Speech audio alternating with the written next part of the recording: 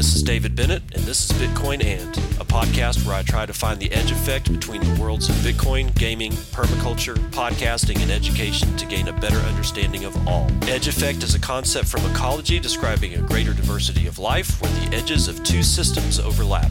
While species from either system can be found at the edge, it is important to note there are species in the overlap that exist in neither system, and that is what I seek to uncover.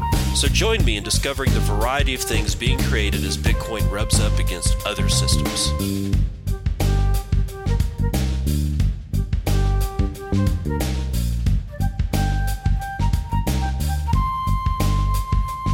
It is 9:42 a.m. Central Standard Time. It's the last day of January 2020. This is episode 191 of Bitcoin, and in roughly 7 hours, the United Kingdom leaves the European Union. In honor of this event, I give you the St. Crispin's Day speech. No, my fair cousin. If we are marked to die, we are enough to do our country loss. And if to live, the fewer men, the greater share of honor. God's will, I pray thee, wish not one man more. Rather, proclaim it, Westmoreland, through my host, that he which hath no stomach to this fight, let him depart. His passport shall be made, and crowns for convoy put into his purse. We would not die in that man's company that fears his fellowship to die with us. This day is called the Feast of Crispian. He that outlives this day and comes safe home will stand at tiptoe when this day is named, and rouse him at the name of Crispian. He that shall see this day and live old age will yearly, on the vigil, feast his neighbours and say, tomorrow is St. Crispin's. Then will he strip his sleeve and show his scars and say, these wounds I had on Crispin's day. Old men forget, yet all shall be forgot, but he'll remember with advantages what feats he did that day. Then shall our names, familiar in their mouths as household words, Harry the King, Bedford and Exeter, Warwick and Talbot, Salisbury and Gloucester, be in their flowing cups freshly remembered. This story shall the good man teach his son, and Crispian shall ne'er go by from this day to the ending of the world, but we in it shall be remembered. We few, we happy few, we band of brothers, for he today that sheds his blood with me shall be my brother. Be he ne'er so vile, this day shall gentle his condition. And gentlemen in England now abed shall think themselves accursed they were not here, and hold their manhoods cheap, whiles any speaks that fought with us upon St. Crispin's Day. Yeah, I ain't the only one that's got a message for everybody in the UK. Apparently Ledger does too. That's right. Ledger hardware wallet. I'm not the biggest fan because of the way that they do some of their stuff, but I got to hand it to them. What they've done here is kind of brilliant. Johnny Emsley is writing for CryptoSlate.com sometime today. Ledger tells Londoners to take back control using crypto and choose freedom on Brexit Day. Hardware wallet provider Ledger has erected a digital billboard over London's Canary Wharf, or Canary Wharf, however you want to pronounce it. Financial Hub reading, let's take back control for real, taking a jab at the pro-Brexit rhetoric of British Prime Minister Boris Johnson on the day the UK formally leaves the European Union, and it couldn't be soon. It couldn't have been sooner. Oh, God. In a press release shared with CryptoSlate, Ledger said it saw Johnson's taking back control Brexit tagline as being the perfect analogy for crypto, as it means for individuals to reclaim their financial autonomy. financial independence has been a theme central to the Brexit debate, a saga that has gripped the nation since a 2016 referendum when a majority voted that the UK should leave the EU. Ledger has opportunistically looped crypto into the Brexit conversation of Canary Wharf, the world's de facto center for fiat currency, hosting the bulk of the global forex market's $5 trillion a day trading volume. Ledger wrote, quote, "On Brexit Day, Ledger is taking out a digital billboard on Canary Wharf, the center of finance in London, to promote the core values of cryptocurrencies, which align with the underpinnings of Brexit," end quote. Yet Ledger, an EU-based firm headquartered in Paris with offices in San Francisco, USA, and Vierzon, France, insisted the advertisement has no political component and that the company does not take a stance on the UK's widely controversial decision to leave the EU. A blog post by Ledger conveyed a different message to their official line and rung of political change. The firm pointed to crypto as a borderless medium of exchange that could help bring the world closer together as the UK tightened its borders. Quote, "Boris Johnson, the British Prime Minister, has always expressed that the UK should take back control. During his campaign, he highlighted the financial sovereignty of the country and needing to limit its borders. At Ledger, we believe that taking back control means so much more," end quote. Furthermore, Ledger aimed to clarify the link between Brexit and crypto by stating, quote, "There are quite a few similar themes in the two, albeit at times opposing each other. For example, crypto is about borderless financial freedom, whereas the Brexit focuses on closing its borders with financial freedoms from the EU in mind," end quote. That's not exactly what's going on, but I can see how a lot of people would actually get that wrong. Anyway, I wanted to read that one right after the St. Crispin's Day speech and then make a little bit of commentary here on the speech itself. If you don't know, that's from the St. Crispin's Day, or Crispian, depending on how you want to pronounce it. It's actually St. Crispin Crispian. I know, it's weird. It's from Shakespeare's Henry V. That particular speech was Kenneth Branagh in the 1989 movie Henry V, which he produced, directed, and starred in, because Kenneth is sort of like that. Although I got to hand it to Kenneth Branagh, the man knows how to deliver a Shakespeare monologue. He just does, dude. I mean, there's very few people that can really pull that shit off, and Kenneth is one of those people that actually does it very, very well. But this was the invasion. It was talking about the invasion of France, and Henry V came over with longbows and decided to give the French a right good drubbing, which he definitely did. This was a speech that he was making to his men before one of the huge battles. But he talks of being a band of brothers. And if you'll go back and listen to that speech, and it's one of those things that you should listen to that speech a couple of times. It's a very, very good speech. And not only does it speaks of brotherhood, but it speaks of being in battle together. I can only think of the scaling debate wars. I mean, honestly, it'd be awesome if somebody like Crypto Meme Hub or Brecky von Bitcoin or some of the other really good Bitcoin artists could design us some battle flags, like the little ribbons and shit that the military wears. We kind of need one. We need one for the scaling wars. We need one for SegWit 2X.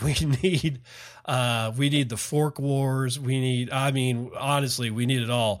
But the speech kind of encapsulates not only what's going on with Brexit, but also what we have to deal with on a daily basis in the Bitcoin space, because we are beset on all sides by ignorance that is being fueled by enemies of Bitcoin.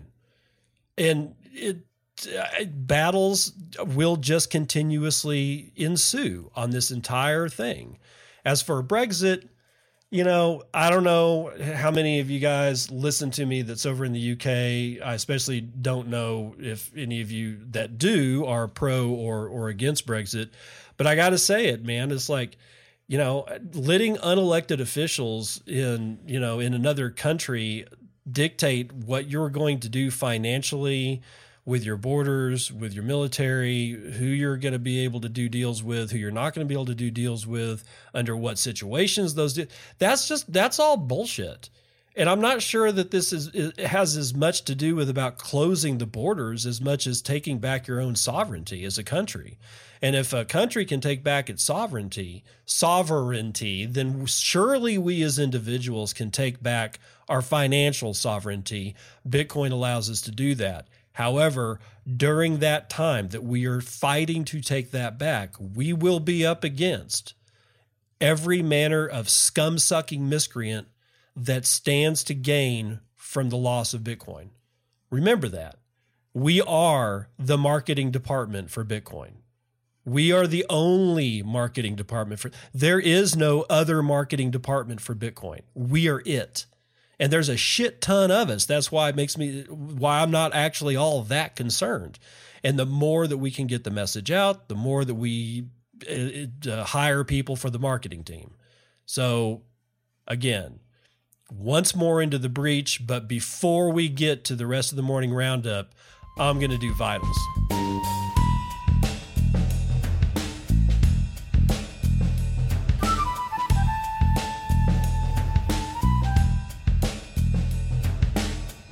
Vital statistics, starting with bitinfocharts.com. I got Bitcoin. We've got a fall. I've got it at 9,293.78. Looks like our high is going to be over at Bit Asset at 9,380. Our low is at GDAX at 9,284. 323,000 transactions were made in the last 24 hours, 13,500 being made per hour. 1.1 million BTC has been sent over the last 24 hours. We've had some pretty good volume lately. I'll give it that. About 45,000 BTC being sent per hour. Average transaction value is 3.4 BTC, and the median transaction value is 0.026 BTC, or about $250. Block times are at 9 minutes and 56 seconds.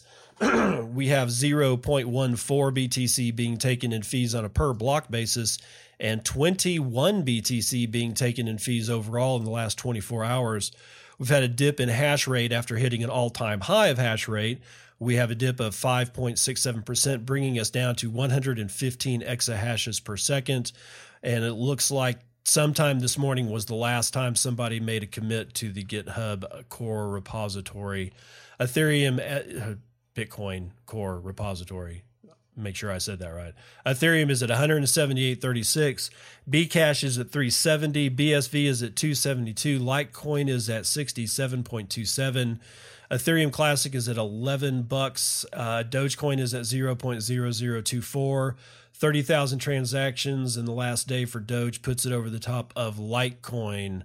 Looks like, wait a minute. I needed to do mempool stuff. Now, my node, this is my Bitcoin node, my own Bitcoin node that I run and I use to help enforce the rules of the network, is telling me that the hash rate is actually 112.5 exahashes per second.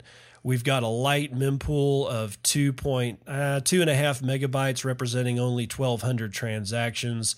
Only a few of the blocks are actually full. Looks like we had some serious activity in mempool height or transaction rate a few blocks ago, but it looks like it's died down.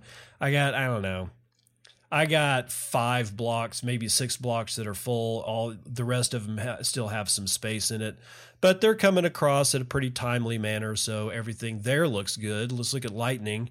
11,236 total nodes. We have almost 36,000 channels and 883 Bitcoin in those channels. That's $8,171,000 in liquidity. 29 nodes came online in the last 24 hours. That's 141% increase on a day-over-day basis, but the number of new channels is only 120, and that represents a 6.25% drop. That's gonna do it for Vitals.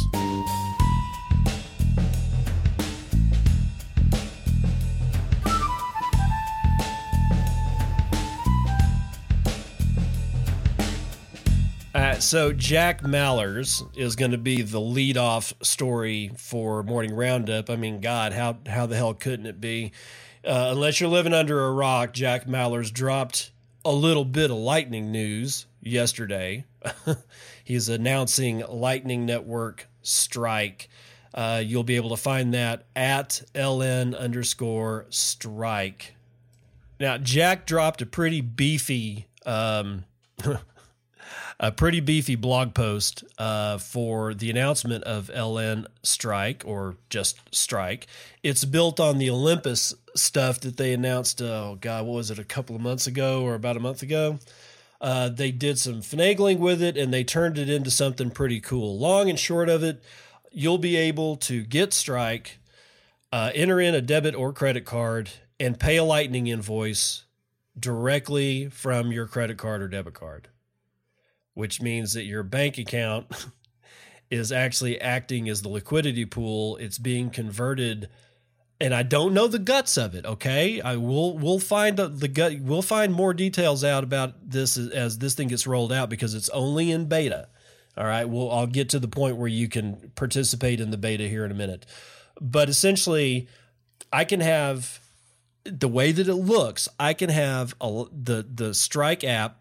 I can link my debit card to it, and without doing anything other than scanning a QR code, I can have a Lightning transaction driven from my bank account directly to the invoice to pay that invoice. Generally speaking, what has to happen is that I got to get a Lightning wallet. I got to have some Bitcoin. I got to move some Bitcoin over into the Lightning wallet, into a channel. That thing's got to be kind of liquid. If I'm doing self custody. If I just have Blue Wallet, it'd be, or something like that, a custodial wallet, it becomes easier, but not your keys, not your coins. If you have a custodial wallet, you don't own your keys. Okay, just be very clear about that.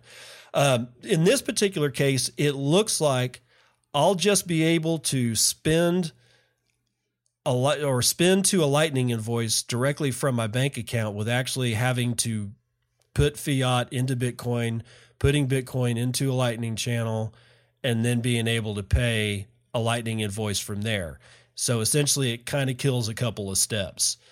That will be great for adoption. Let's see what this blog post has to say. Now, I'm going to start in the middle of it because it gives a little bit of background, and most of you guys don't need to know that. And it's kind of a lengthy post. So, I'm kind of, want to be careful with your time here. So I'm going to start in the middle of Jack Maller's post. This is the medium.com announcing strike by Zap. Creating a wallet, custody, and owning Bitcoin. That's the first header that we're going for. Many of our testers were not as familiar with Bitcoin as many reading this post. If we want millions of mainstream consumers benefiting from Bitcoin and Lightning, surely we should test that audience in mind. When asking a given user if they would buy an article for a few pennies, the answer was almost always yes. However, when they were told it required installing a Lightning wallet and buying Bitcoin, their answer was no thanks. Quote, I have a few pennies in USD. If that's not enough for the article, then I don't care to buy it. That's a direct quote. Setting up a wallet, waiting for something you don't understand to finish syncing, being limited in your ability to buy something called capacity, and having to buy Bitcoin and manage backups was far too much for almost all users. Many of our testers didn't even get to the point of purchase. It was all a bit overwhelming. That hit me hard. Okay, I get it. Volatility and taxes are tough. But you don't even want to own Bitcoin? For fuck's sake, how am I supposed to allow you to benefit from this technology? Probably my favorite quote in the post. If we look at my Olympus demo, we can see how I owned 0 Bitcoin and my goal was to pay a bit refill QR code. Video follows. I won't play it. Did I really need to download a Lightning wallet, write down my seed phrase, back up my channels, and be exposed to tax consequences and volatility to pay the bit refill Lightning invoice? I wasn't using Bitcoin to speculate, and I wasn't using Bitcoin for censorship resistance or privacy, as my identity and debit card was linked to my node. What if my debit card could pay the Lightning invoice? What if by connecting my bank account, I can scan any Lightning invoice, hit pay, and it would work? No wallet, no backups, no channels, no capacity, no custody issues, no volatility, no taxes. What if instead of spend and replace, it was buy and spend in seconds without noticing? What if the few pennies in USD from the above user was enough? What would that look like? It would look like Strike. That's what it would look like. In order to accomplish this, a debit card or a bank account would need to be interoperable with Bitcoin and the Lightning Network, lowering the barrier to entry into this new economy. Users wouldn't have to deal with volatility, they wouldn't have to deal with taxes, they wouldn't need to set up a wallet to interact with the protocols, and they wouldn't even need to own Bitcoin to scan a Lightning QR code. What if everyone's bank account could speak Bitcoin? The jump from Olympus to Strike is quite small. We simply added a few things and removed a few things, small, simple, totally ordinary, and innocuous things. However, because of the way we were able to integrate them into the environment, they have this decisive impact and became extremely powerful. We aren't just changing how Bitcoin looks, but also how it feels. We're changing a consumer's relationship with Bitcoin and Lightning, how it is used and how it is viewed. We're opening up new ambitions, new ideas, new possibilities, and new mainstream audience. We have Strike for iOS, Android, desktop, and a browser extension. You can view a playlist of demos I put together here on my YouTube channel. Link follows. Bank accounts and debit cards can now speak to nodes all over the world, and nodes all over the world can now speak to bank accounts and debit cards. The possibilities are endless. The sky's the limit. Can Strike be used to buy Bitcoin? Sure. Create an invoice from your existing wallet and pay it. After completion, you'll have less fiat in Strike and more Bitcoin in your wallet. Can Strike be used to sell Bitcoin? Sure. Create a request in Strike and send it from your wallet. After completion, you'll have more fiat in Strike and less Bitcoin in your wallet. Can Strike be used for remittance payments? Yes, of course it can. Just scan the QR code and click pay. Can Strike be used for internet tipping? Of course it can. Just scan the QR code and click pay. Is Strike another custodial wallet? No, not at all. It owns nobody's coins and nobody's keys. If BTC is hacked and stolen, it's my BTC and I'm fucked, nobody else. That's the way it should be. In a weird way, it's a beautiful and innovative hybrid. There are real people using Strike today. Let me tell you my favorite user story so far. My family owns a cannabis business in Colorado. In Colorado, there are only a handful of banks in the entire state willing to bank those in the cannabis industry, and the wait list to be banked by ours is now longer than 2 years. Our family business struggles to stay banked, operates a security budget to protect and migrate cash in our stores, and we've struggled immensely with payment processors. Those processing payments in the cannabis industry charge between 5 and 15% and are known to be unreliable and unstable. For example, ours was recently down for 2 months, leaving us unable to process any credit or debit card payments. This leaves businesses exposed and allows Strike to provide a level of fault tolerance otherwise missing. When I visited Colorado for Christmas, I showed my parents Strike. We ran to the store and I demoed it to all of our upper management and employees.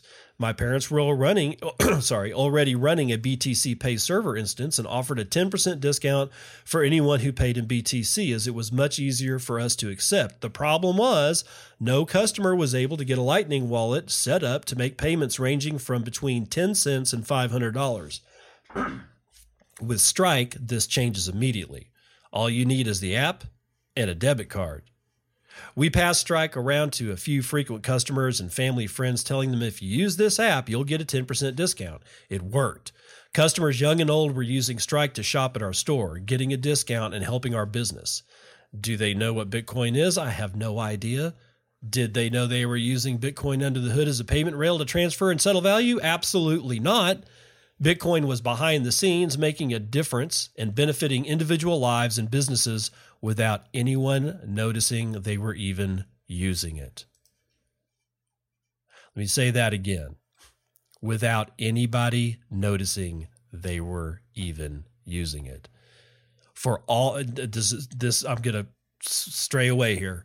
For all that Peter McCormick bitches about how hard shit is to use, if what Jack Mallers is saying in this blog post is true, then the UX just jumped up in ease of use by a couple of orders of magnitude, if not by orders of magnitude. My God Almighty. The possibilities are endless. What about Twitch scammers or streamer scammers? There may be more truth to that than you know. What about Twitch streamers and content creators? Content creators can set up a Strike donation page, and every time someone donates BTC, they get fiat in their bank account or whatever custom fiat BTC ratio they'd like. Magic. The smallest changes can be transformative, but they have to be the right changes. Discovering what those changes are takes patience. You have to pay attention. You have to be available in response. Lightning offers real-time, cheap, and global settlement and self-clearing to the world's first natively digital asset class. We've put in the work to make the barrier of entry low and the flexibility plus ease of use high. There's a lot of real-time and automated risk management, trading compliance, and legal policy, application, and protocol development to test. As I've said before, this is not a race, and we will go at our own pace. However, we do feel ready to expand those helping us test Strike. So here's the plan. Okay, guys, this is where you listen up to get into the beta. We will continually widen our beta every week and start with U.S. users only. That's the United States. Until we feel comfortable opening up usage globally. Our goal is to be in a public beta and put Strike on app stores in the coming months. This will take a community effort. A lot of testing, reporting of bugs, feedback on features, and collaboration. If you'd like to join the beta list, you can do so at strike.zaphq.io. I'm going to say that again. Strike, strike.zaphq.io. If you have a special use case and really want to start testing today, email me at zap@jackmallers.com. I'd love to hear your story and get you a downloaded link. You all know me. I have big plans, partnerships to be announced, new products and features, and events I'll be hosting in Chicago to demonstrate the tech. This is certainly exciting, but very much the beginning. All right, everyone, that's all I have for today. Not only am I unbelievably excited, but I have a newfound sense of ambition, and a list of thank yous follows. So go read that whole blog post again to try to wrap your head around what just happened. Because what just happened is important. And if you don't think it is, then rewind what I was just saying and listen to it again, or go read the blog post, and make sure that you hook up on Twitter with @LN_strike. That's @LN_strike. This very well may be as important as BTC Pay Server. I'll say it again. This is as important, in my view, as BTC Pay Server. What Jack Mallers has been doing has been incredible. That young man is fucking my hero. Well, definitely one of my heroes. I mean, it's weird when you got somebody who is like not even close to your age and you're looking up to this guy. That says a lot about what Jack's been doing out there in the background. Not all by himself, but he started it all by himself. And the community just grew and grew and grew. There's lots of things that's going on with Mr. Mallers that is very impressive. However, right now, on Brexit Day, the coolest thing that Jack's got going is Strike, and the ability to not give a shit about anything other than being able to scan an LN or a Lightning Network QR code and pay it right out of your bank account. That's got to be that's something, in my opinion. Now, moving on. Elon Musk's Tesla is Bitcoin on wheels, and the bubble will burst, warns GLJ Research CEO. This is Daily Hodl staff writing sometime this morning for the Daily Hodl. The CEO of the Chicago-based investment firm GLJ Research is comparing Tesla's skyrocketing stock to Bitcoin. In a new interview with Fox Business, Gordon Johnson says Elon Musk's flagship car company is like, quote, Bitcoin on wheels, and the bubble is bound to burst. Quote, we think this is a bubble. We think it's effectively Bitcoin on wheels. We think a lot of people are scared to miss the upside. If you look at the numbers, their net income for the year is just under negative $900 million. The revenue growth in Q4 was up just 2.2%, and we think that 2020 is going to be a disaster for them. The growth story is China. The coronavirus is going to significantly dent car demand in China, and their U.S. sales last year were down 3%. GM's was only down 2.2%. Johnson also compares the number of cars Tesla is delivering to the number General Motors is pumping out, and says the wide gap shows Tesla's market cap should be significantly lower. Quote, if you look at the numbers, Tesla is effectively guiding to just over 500,000 in production this year, effectively, by those estimates, deliveries. In February of last year, they guided to 420,000 to 600,000 cars delivered. 420! They delivered 367,500 cars. So the guidance for this year is lower than the high end of the guidance they gave for 2019 last year. Think about it. They are trading at a multiple of GM's market cap. GM does 500,000 cars in 3 weeks, so we think it's gotten ahead of itself. Bitcoin is known for its end quote. Bitcoin is known for its extreme volatility and its history of mounting parabolic rallies followed by crashes of 80% or more. Although the emerging asset remains extremely risky, the top cryptocurrency was the best performing asset of the last decade, beating stocks, bonds, and commodities worldwide. So the guy compares Tesla to Bitcoin. It hurts. And it hurts to say this too, because I know there's so many fans of Tesla out there, but he's not wrong about Tesla. I mean, with those numbers, guys, they're doing in a year what GM does in 3 weeks, and yet Tesla stock is trading at multiples of GM stock. Honestly, I don't get it either. I'm looking at $650 or $500 and whatever it is right now. It's like, I think it's north of $550 for a one share of Tesla. And I don't get it. I really don't get it. They're expensive. There's not a whole lot of them. I don't see what the thing is other than fear of missing out. At this point, you know, I'm certainly not going to be buying Tesla stock. You do with your money what you want to go do. I'm just like, this looks like buying the top to me. I don't know, man. But Elon Musk is sort of one of those magical creatures, right? He's somehow or another, magic just follows him like fucking pixie dust or something. So you never know. This whole rally could continue because one thing is true. The markets will stay irrational a hell of a lot longer than you can stay solvent. Give you that one. Daily Hodl staff is writing again, except this time yesterday, that Warren Buffett's pal is rebooting the largest Bitcoin exchange in India. Entrepreneur, investor, and attorney Raul Pagdapati is firing up a reboot of crypto exchanges ZebPay. Prior to getting shut down in 2018, ZebPay was the largest Bitcoin trading platform in India, while Pagdapati, hey, I think I got it, Pagdapati, is strategizing for a ZebPay comeback. The crypto enthusiast is also planning to convince his friend Warren Buffett to invest in Bitcoin and Ethereum, despite the legendary investor's longstanding criticism of Bitcoin. Pagdapati, whose Twitter profile pictures him alongside his Berkshire Hathaway CEO friend, highlights his goal of flipping Buffett. Quote, as the CEO of ZebPay, I'm going to slowly but surely convince my good friend Warren Buffett to hodl some Bitcoin and Ethereum.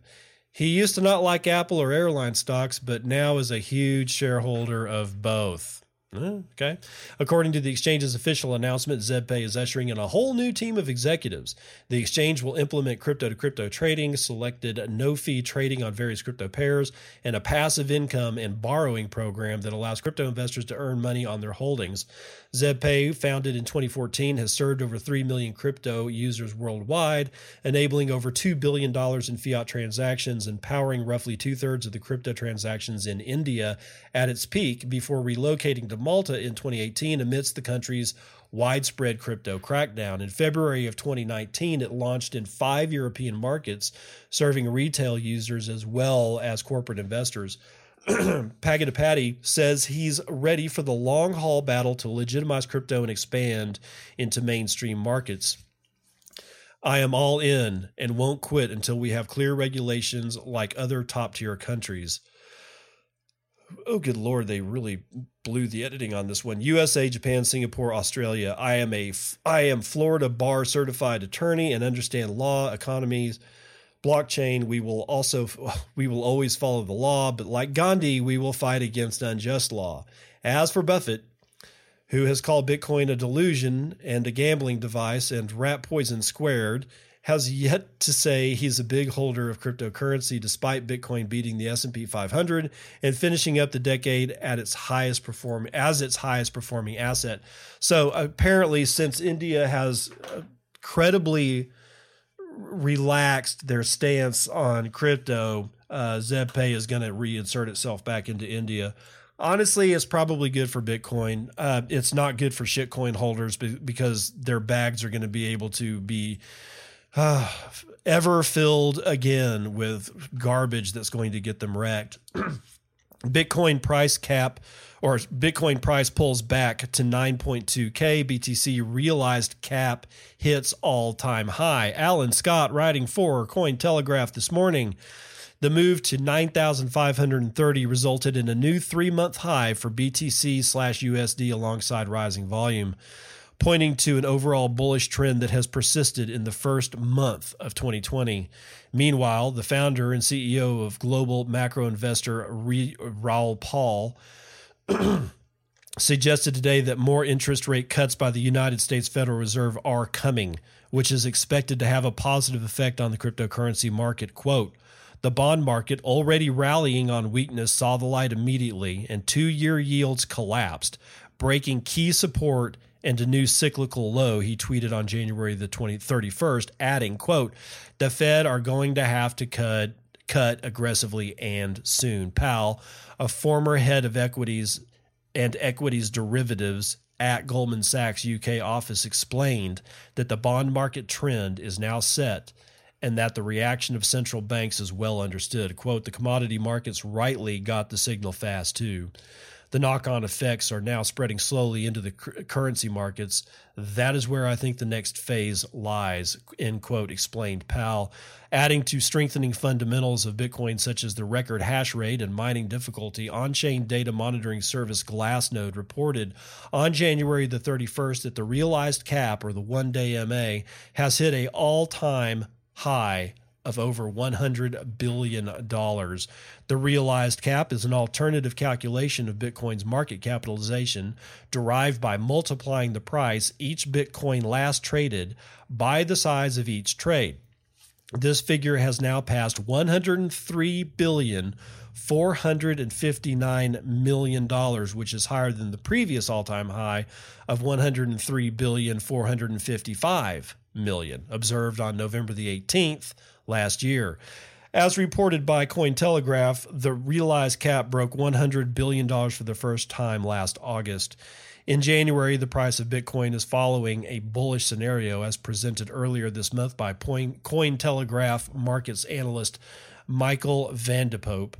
Similarly, the price has broken to the upside in recent weeks, breaking a 7-month-old downtrend to the upside, signaling the likely end of downward momentum amid an overall shift in market sentiment. Quote, the targets based on previous support resistance and Fibonacci levels first include $8,000. If that's broken, the price is ready to aim for $9,100 to $9,500, which would typically shift the sentiment from fear to neutral, correctly predicted Van de Poppe in a January 4th analysis.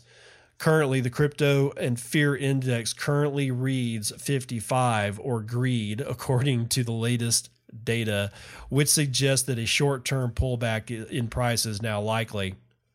Quote, there may be a bit of a sell-off, but I'm still expecting the bulls to finish the week strong and looking to buy dips, said Cointelegraph markets contributor and analyst Flib in private comments.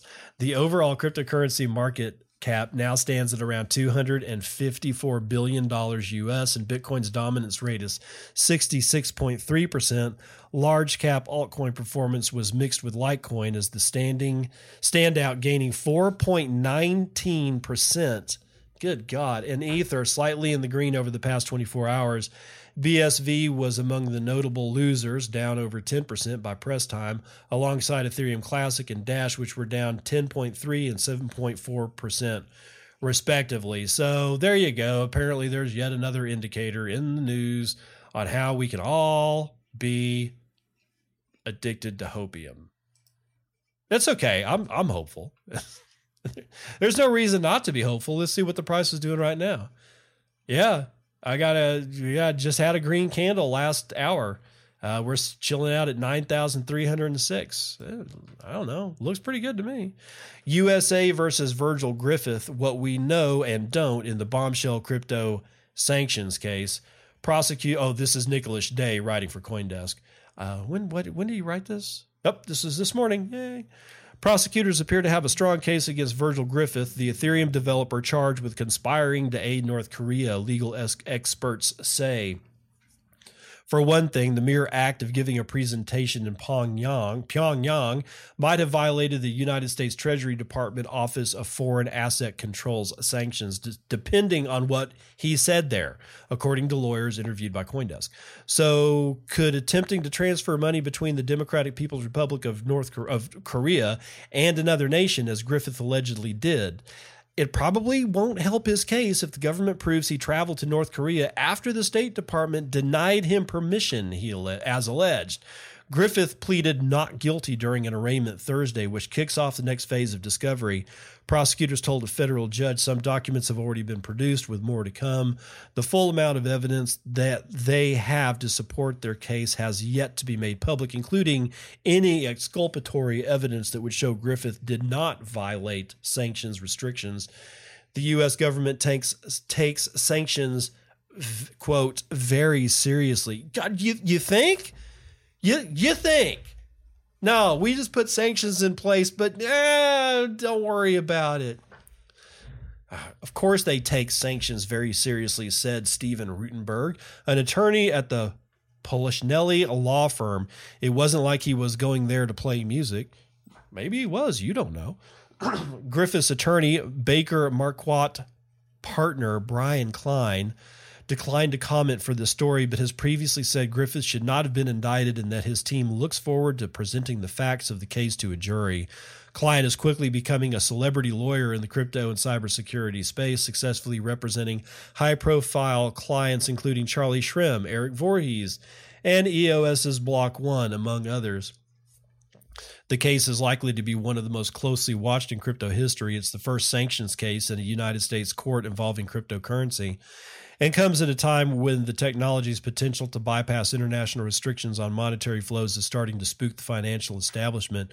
For example, former high-level government officials and academics believe a digital currency in some form could help so-called rogue nations undermine U.S. global hegemony, as gamed out in November by Harvard Kennedy School in a simulation. Prosecutors secured the indictment on January the 8th, charging Griffith with conspiracy to violate the International Emergency Economic Powers Act and adding an unnamed co-conspirator to be charged in the future. The Department of Justice arrested Griffith, an Ethereum Foundation staffer and research scientist, in late November. So far, U.S. authorities have published a handful of documents related to the case, stating Griffith had been booked on charges of violating 2 executive orders prohibiting certain transactions and activities in North Korea, as well as some associated legal violations. While Griffith is perhaps best known for his work on Ethereum, the case is not so much a crypto case as it is a national security issue that happens to involve the technology, said Jake Chernivsky, general counsel at Compound Finance. Quote, "It should go without saying that any U.S. citizen who travels to North Korea and advises DPRK officials on how to evade sanctions we'll be in trouble with the authorities, regardless of whether crypto is involved or not, Chernevsky said, though he was quick to add the defense has yet to be presented. Quote, although the allegations look bad for Griffith, we should remember that he is entitled to the presumption of innocence and hasn't had the chance to tell his side of the story yet, Chervinsky said. Nor is the case that about truth, justice, or a moral crusade, said Danforth Newcomb, an attorney with law firm Sheeman and Sterling with a background in litigation and sanctions. In his view, the case boils down to the enforcement community's understanding of the regulations which Griffith's alleged actions violated. Executive Order 13722, signed by Donald Trump in 2016, prohibits U.S. persons from exporting services to North Korea. Quote, the facts, as reported in the press, pretty clearly looks like an exported service. And I suspect in that interview he is reported to have given to the FBI, he admitted to facts that amount to exporting services, Newcomb said of Griffith. U.S. citizens are U.S. persons, even when on foreign soil, he noted. That should be something we all remember. The complaint further adds that Griffith began formulating plans to facilitate the exchange of an unspecified cryptocurrency between the DPRK and South Korea, acknowledging that this would violate U.S. sanctions and yet still expressing a desire to return to North Korea.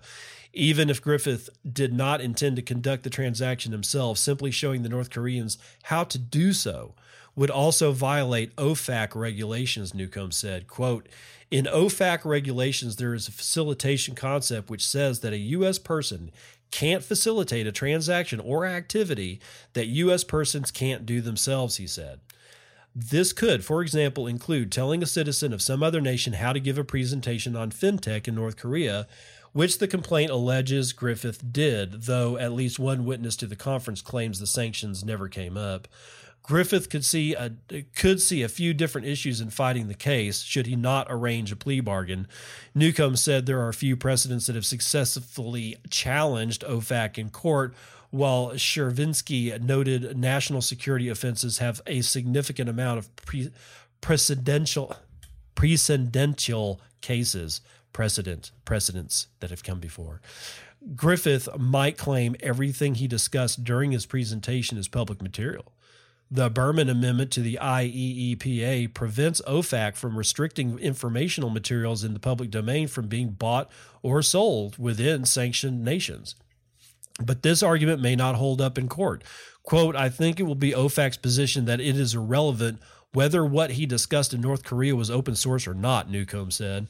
The DOJ has been prosecuting national security cases for decades, Chernivsky said. In recent years, the DOJ has even had a specific group, the National Security Division, responsible for such cases.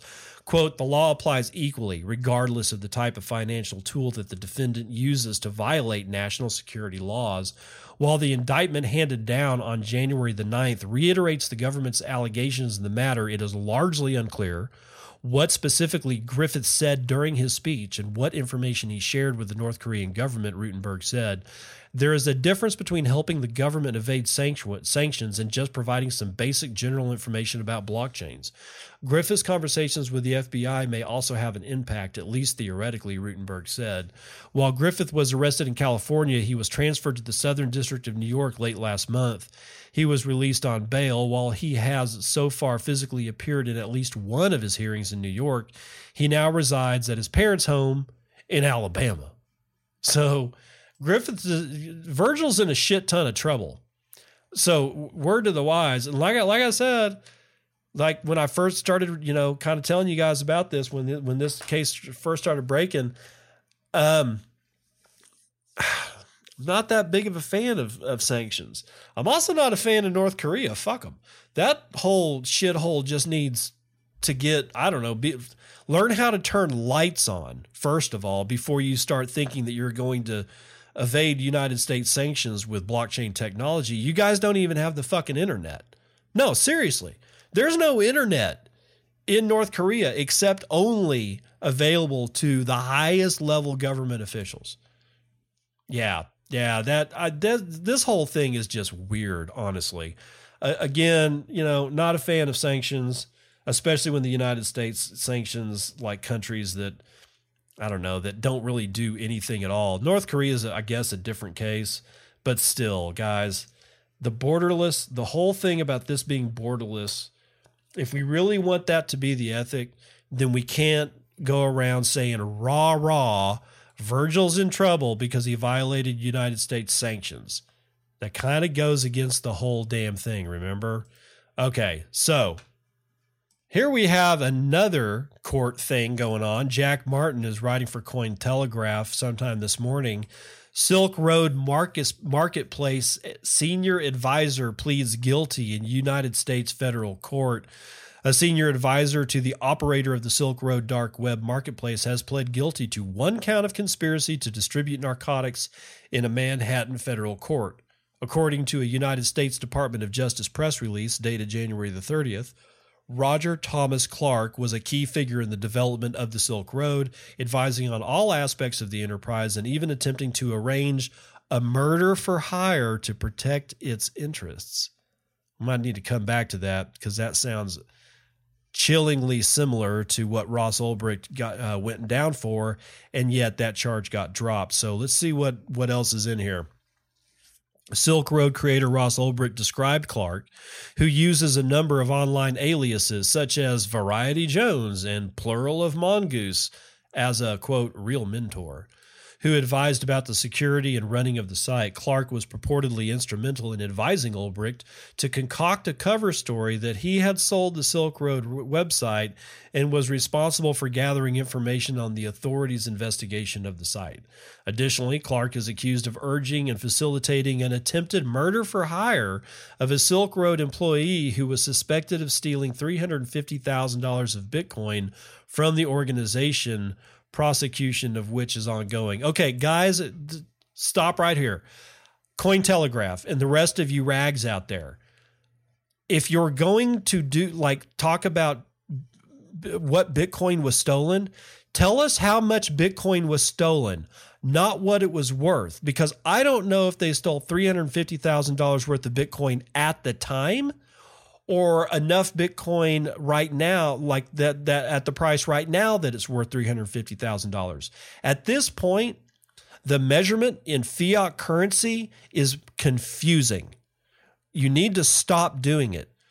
Just tell me how much BTC they stole or Satoshis. I don't give a shit. Those are easily reconcilable with each other. But when you tell me that X amount of dollars of BTC was stolen, I have zero idea what the hell you're talking about.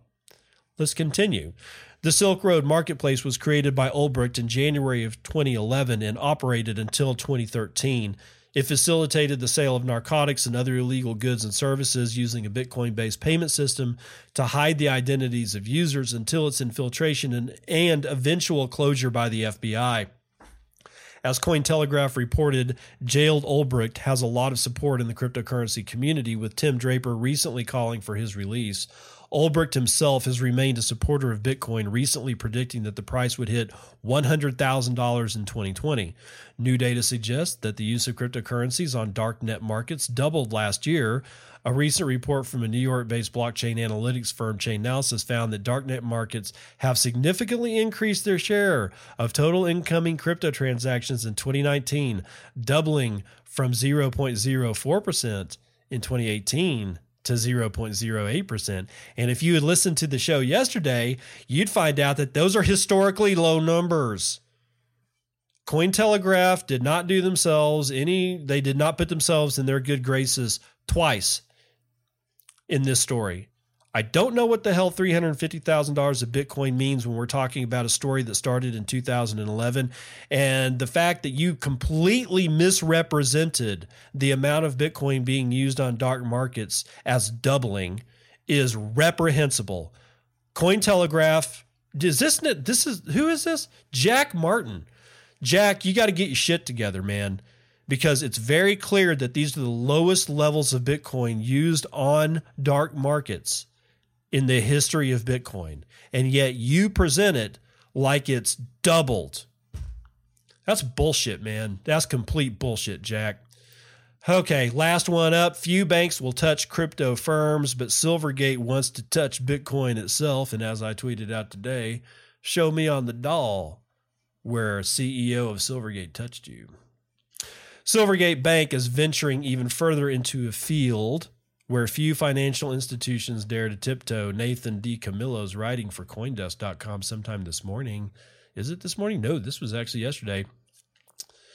The La Jolla, California lender made a name for itself by providing hard-to-come-by U.S. dollar banking services for businesses that deal in cryptocurrency. But now Silvergate wants to handle digital assets themselves. While the bank has no such services on its roadmap yet, it has applied for the New York trust license with the aim of providing custody and settlement for crypto. One example of this might look like providing settlement services for their Bitcoin trades, Silvergate CEO Alan Lane said. In this scenario, Silvergate would be the intermediary ensuring settlement for a fiat for Bitcoin exchange between two participants on its Silvergate Exchange network, a payments platform that allows commercial customers to instantly move U.S. dollars between crypto exchanges. Quote, in order for us to be able to be that trusted intermediary, we have to be able to touch the digital assets ourselves, Lane said.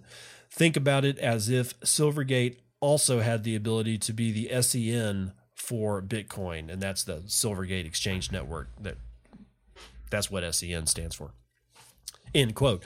The service, almost certainly the first of its kind offered by a United States commercial bank, wouldn't apply to retail investors or institutional investors that are already comfortable with Bitcoin as an asset class.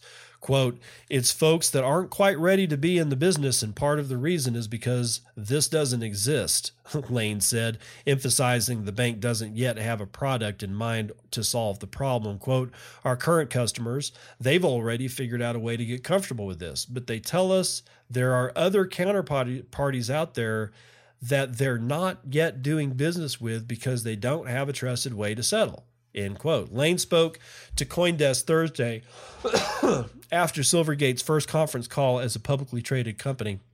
Earlier in the day, it had reported fourth quarter results, including a 6% increase in crypto clients and a 4% decrease in deposits from those clients.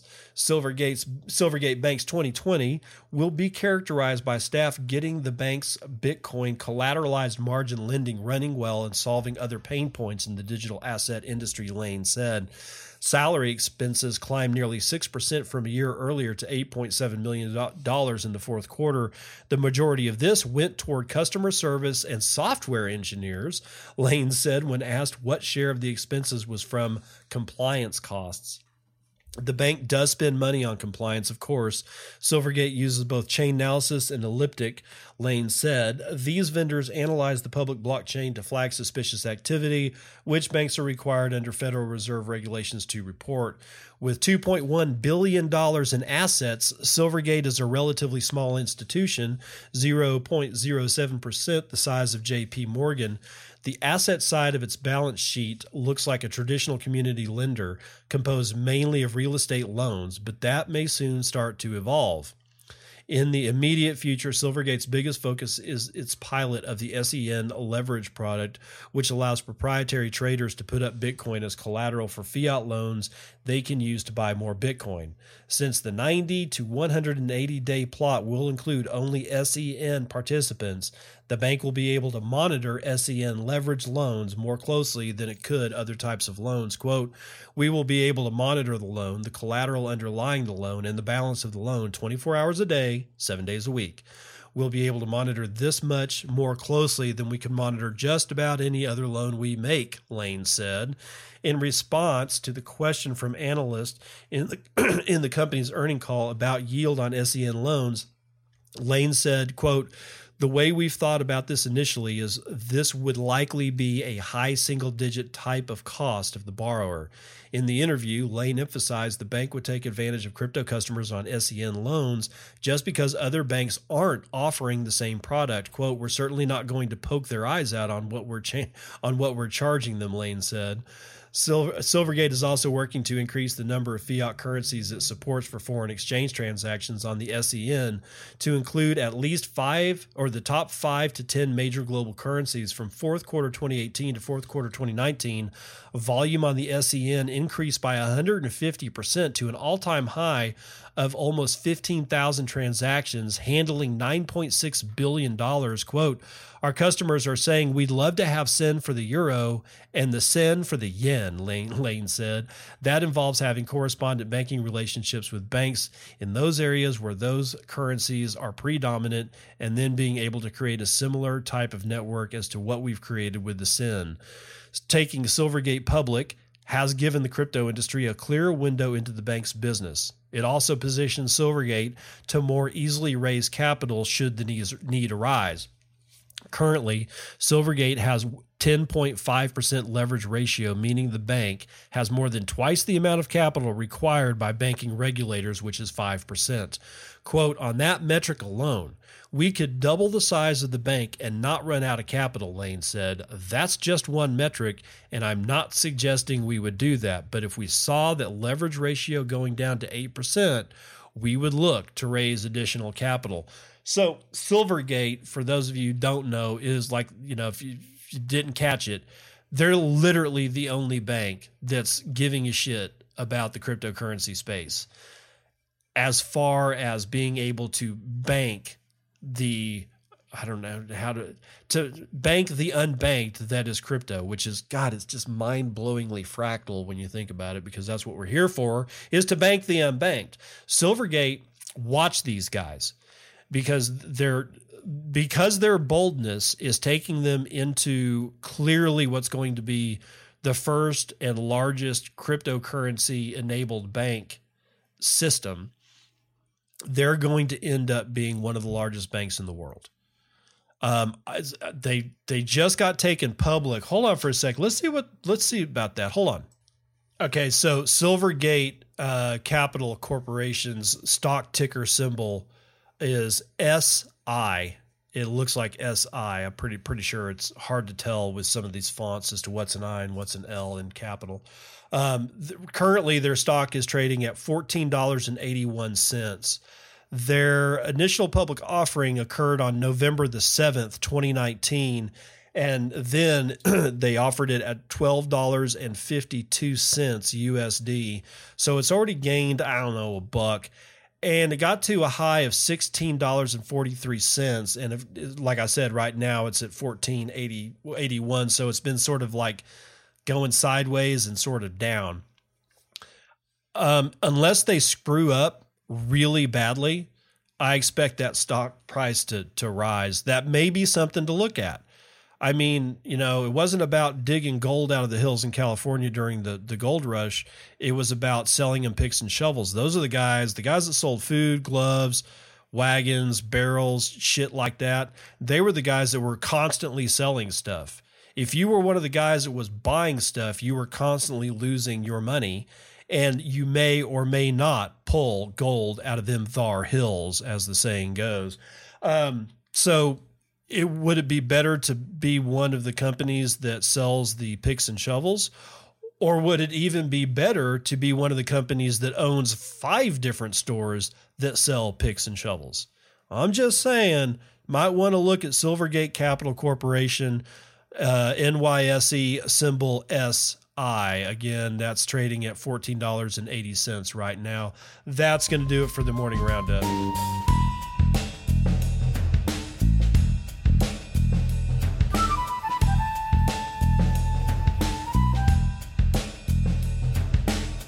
I'm going to say a few words about fear of missing out here. We were talking about Tesla earlier. Clearly, the stock price is going up. Price of Bitcoin is going up. With this kind of stuff, it's just better to stay the daily cost average.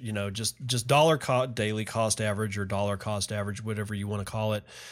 Just like $20 a day. If you can't afford that, $20 a week, just buy it all the time. It's not about, making killer gains and then bailing out by selling. That's not what I'm here for. It may be what you're here for, and that's okay. You can do whatever the hell you want. It's your damn life. But for those who are looking at this as just purely speculative, and that you're trading it just to get in, just so that you can jump back out, I wouldn't do that, because there's always the potential to be caught with your britches down and find yourself being the last in line.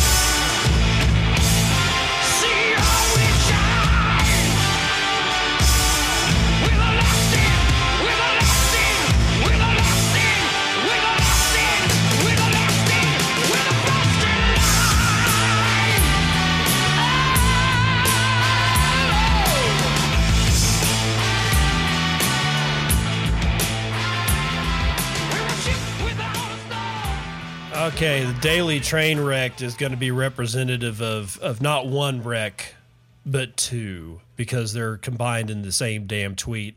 So this is a retweet from Taylor Monahan, and she's retweeting with her apparent nuggets of wisdom that came from Evan Van Ness, or Evan _Van _Ness, also known as Evan.Ethereum.eth, who apparently said, "I love 2-Bit Idiot, but this is crazy. If BTC is still number one in market cap in 5 years, then crypto failed, and you may as well sell any and all crypto you hold.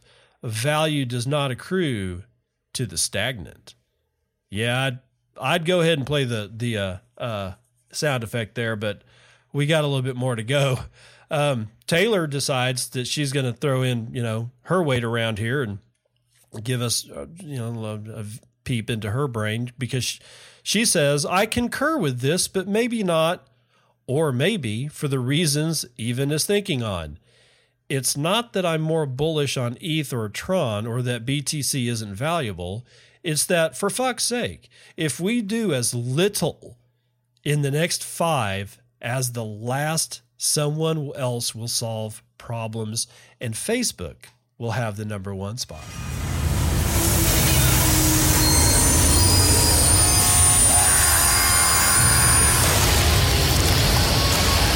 She's talking about the last 5 years. Because apparently, in Bitcoin, nothing has been done in the last 5 years. Not a thingy-dingy. This is what I was talking about when I was commenting on the St. Crispian's Day speech.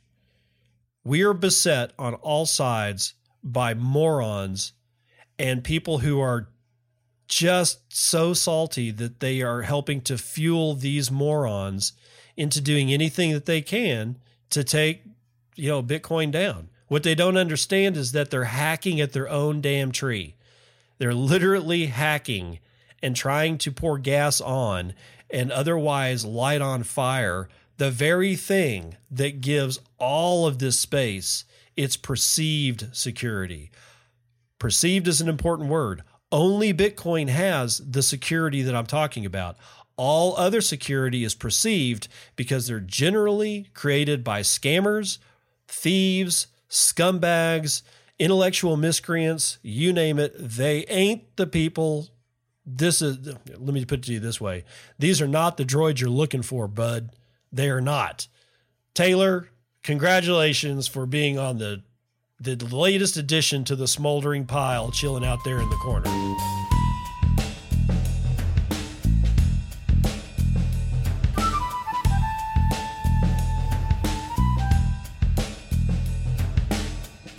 Terrible Joke Corner brought to you by Dad Says Jokes, who says, I always carry a picture of my wife and children in my wallet.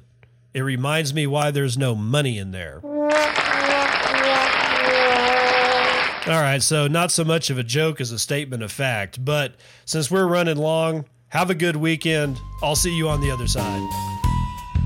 This has been Bitcoin and I'm your host, David Bennett. I hope you enjoyed today's episode and hope to see you again real soon. Have a great day.